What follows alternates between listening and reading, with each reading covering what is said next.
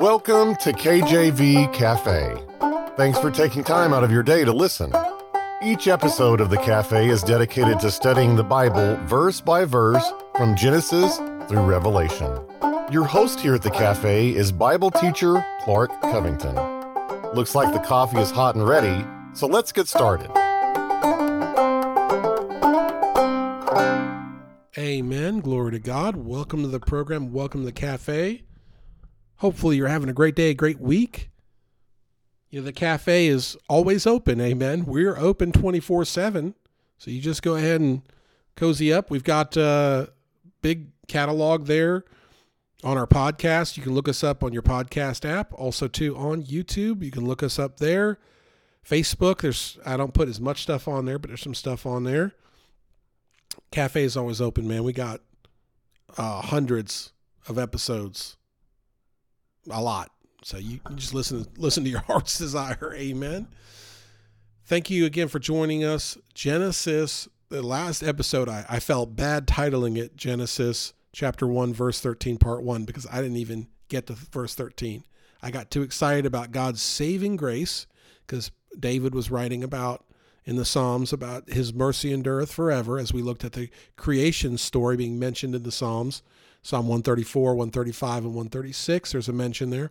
And then, I just kind of got on a tangent there about how God will save to the uttermost. He'll save anybody. He delights in that, I promise, going to Genesis 1:13 in a second. My little business, a lot of times we just buy stuff that's like broken, returned, liquidated. A lot of it lately has been like straight up broken. And, I just think it's kind of poetic that God has me in a business that deals with refurbishing or refashioning broken things, because is that not who God is? And certainly we're all broken, and we all need Him, the potter, to go ahead and make us anew as we get saved. And once He does that, we are so much better than we could have ever been on our own. And life is a joy, living large in Jesus, amen, as they say. Life is a joy, and heaven will be even better. All right, Genesis 1:13. And the evening and the morning were the third day. And the evening and the morning were the third day. Okay, so we've gotten through 3 days here in Genesis 1. We're on the 13th verse. And so far, God's done some incredible things, creating the heaven and the earth, creating the sky, creating dry land, bringing that about, giving it also the waters there a place, then creating the seed. And we talked about how poetic and how that seed is an example for us, and how we reap and sow, spiritually speaking, and how this was all created there up until the third day. The evening and the morning were the third day, okay? So now, as we move to the third day, I want to look at that idea of the number 3, amen? The number 3. So this here, I think I can say this because I didn't study it too hard, but this here, I believe, is the first mention of 3 in the Bible. Maybe someone can correct me if I'm wrong, but I'm just scanning it over here. In the first 12 verses, I'm not seeing the word 3. Now, there could be a pattern of some 3 things, but this is the mention of 3. And as the number 3 is mentioned, I think it's important to look at the number 3, because the number 3 is a very significant number. And I'm going to bring this right back to creation here with Romans 1:20. Paul writes, "For the invisible things of Him from the creation of the world are clearly seen, being understood by the things that are made, even His eternal power and Godhead, so that they are without excuse." And so we have here Romans 1:20 telling us about the creation of the world. These invisible things of Him, who's Him? That's God, are clearly seen, being understood by the things that are made, even His eternal power and Godhead, so that they are without excuse. So man is going to be without excuse when they face God, in part because it's very clear that God is an intelligent designer. And part of that comes into right here in Genesis chapter 1 in verse 13, and it says, "In the evening and the morning were the third day."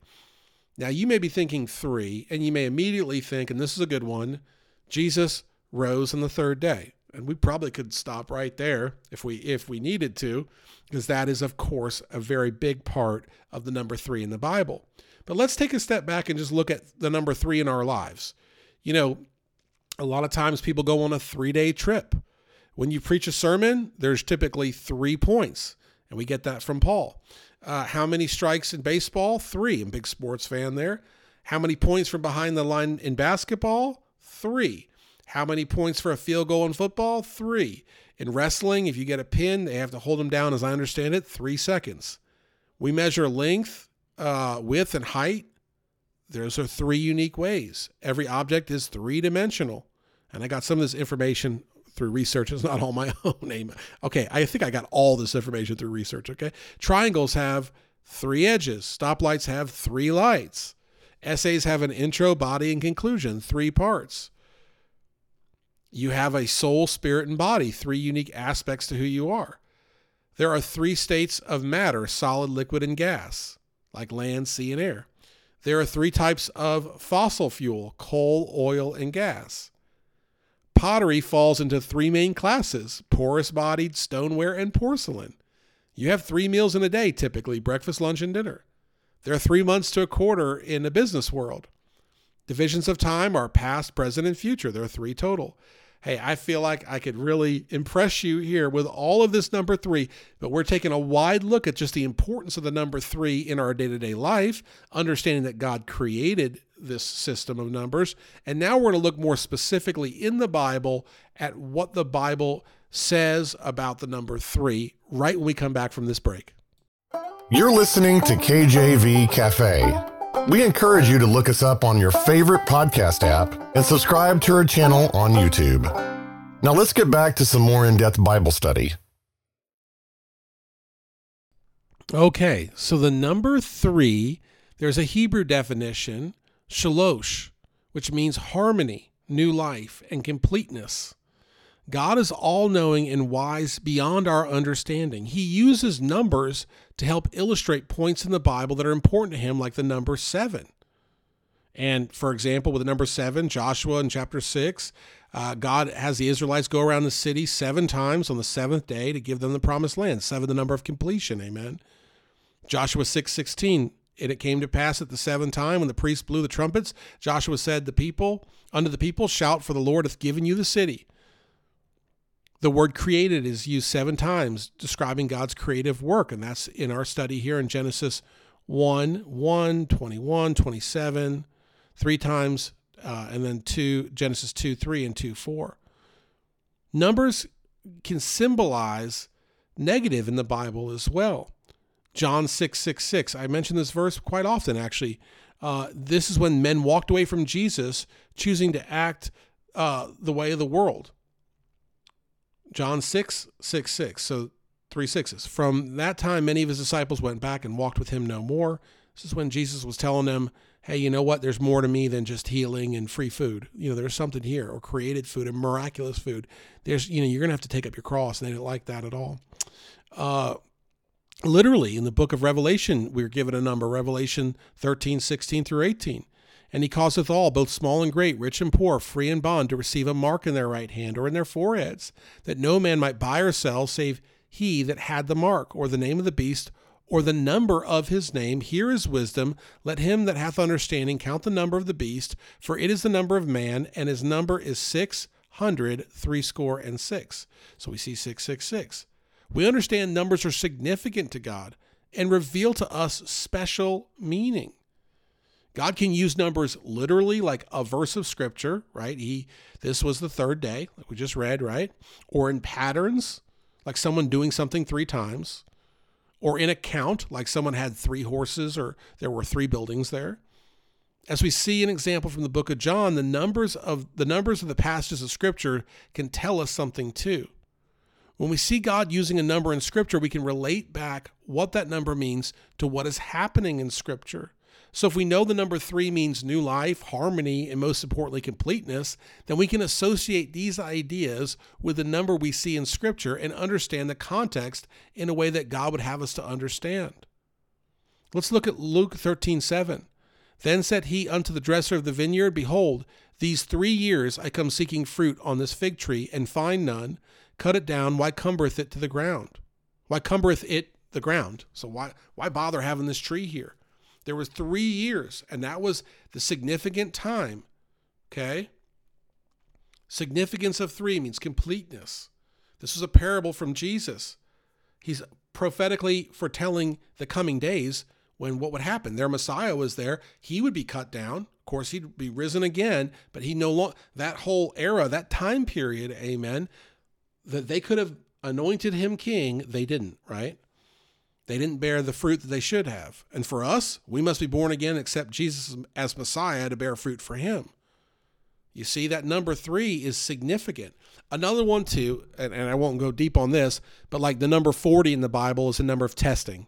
Jesus was in the wilderness 40 days and 40 nights. And after he was risen from the dead, he walked the earth 40 days and 40 nights.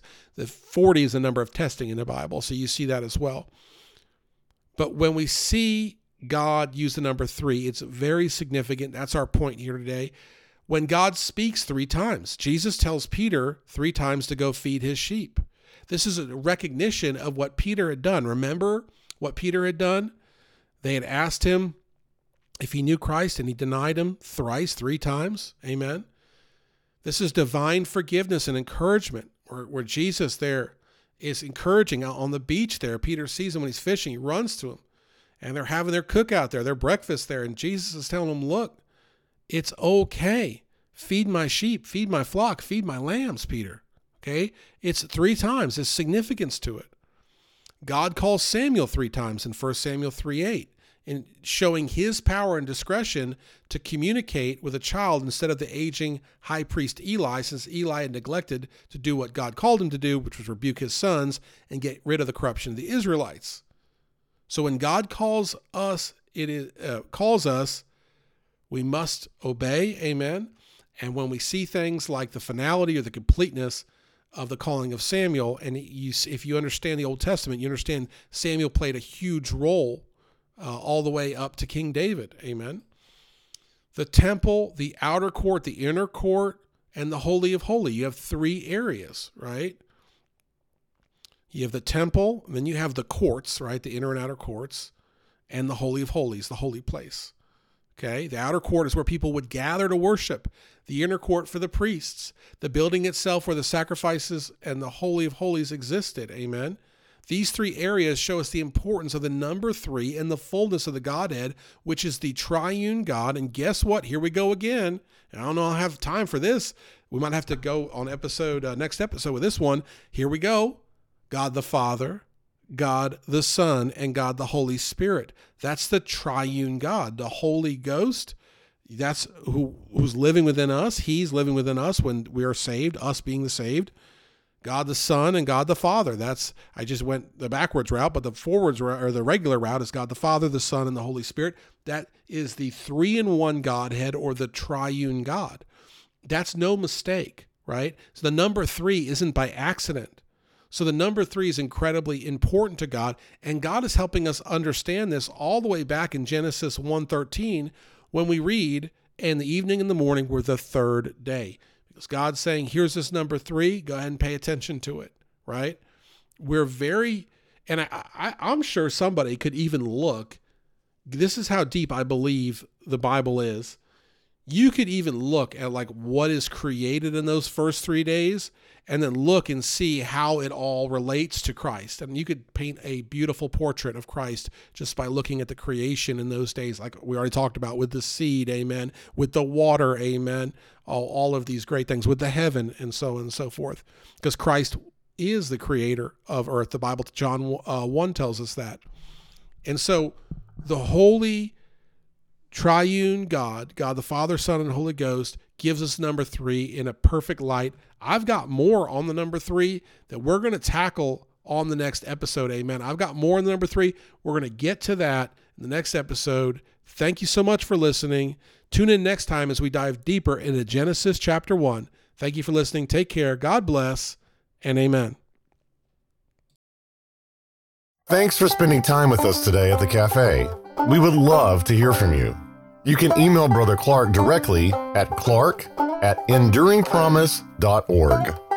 See you again tomorrow. Same time, same place.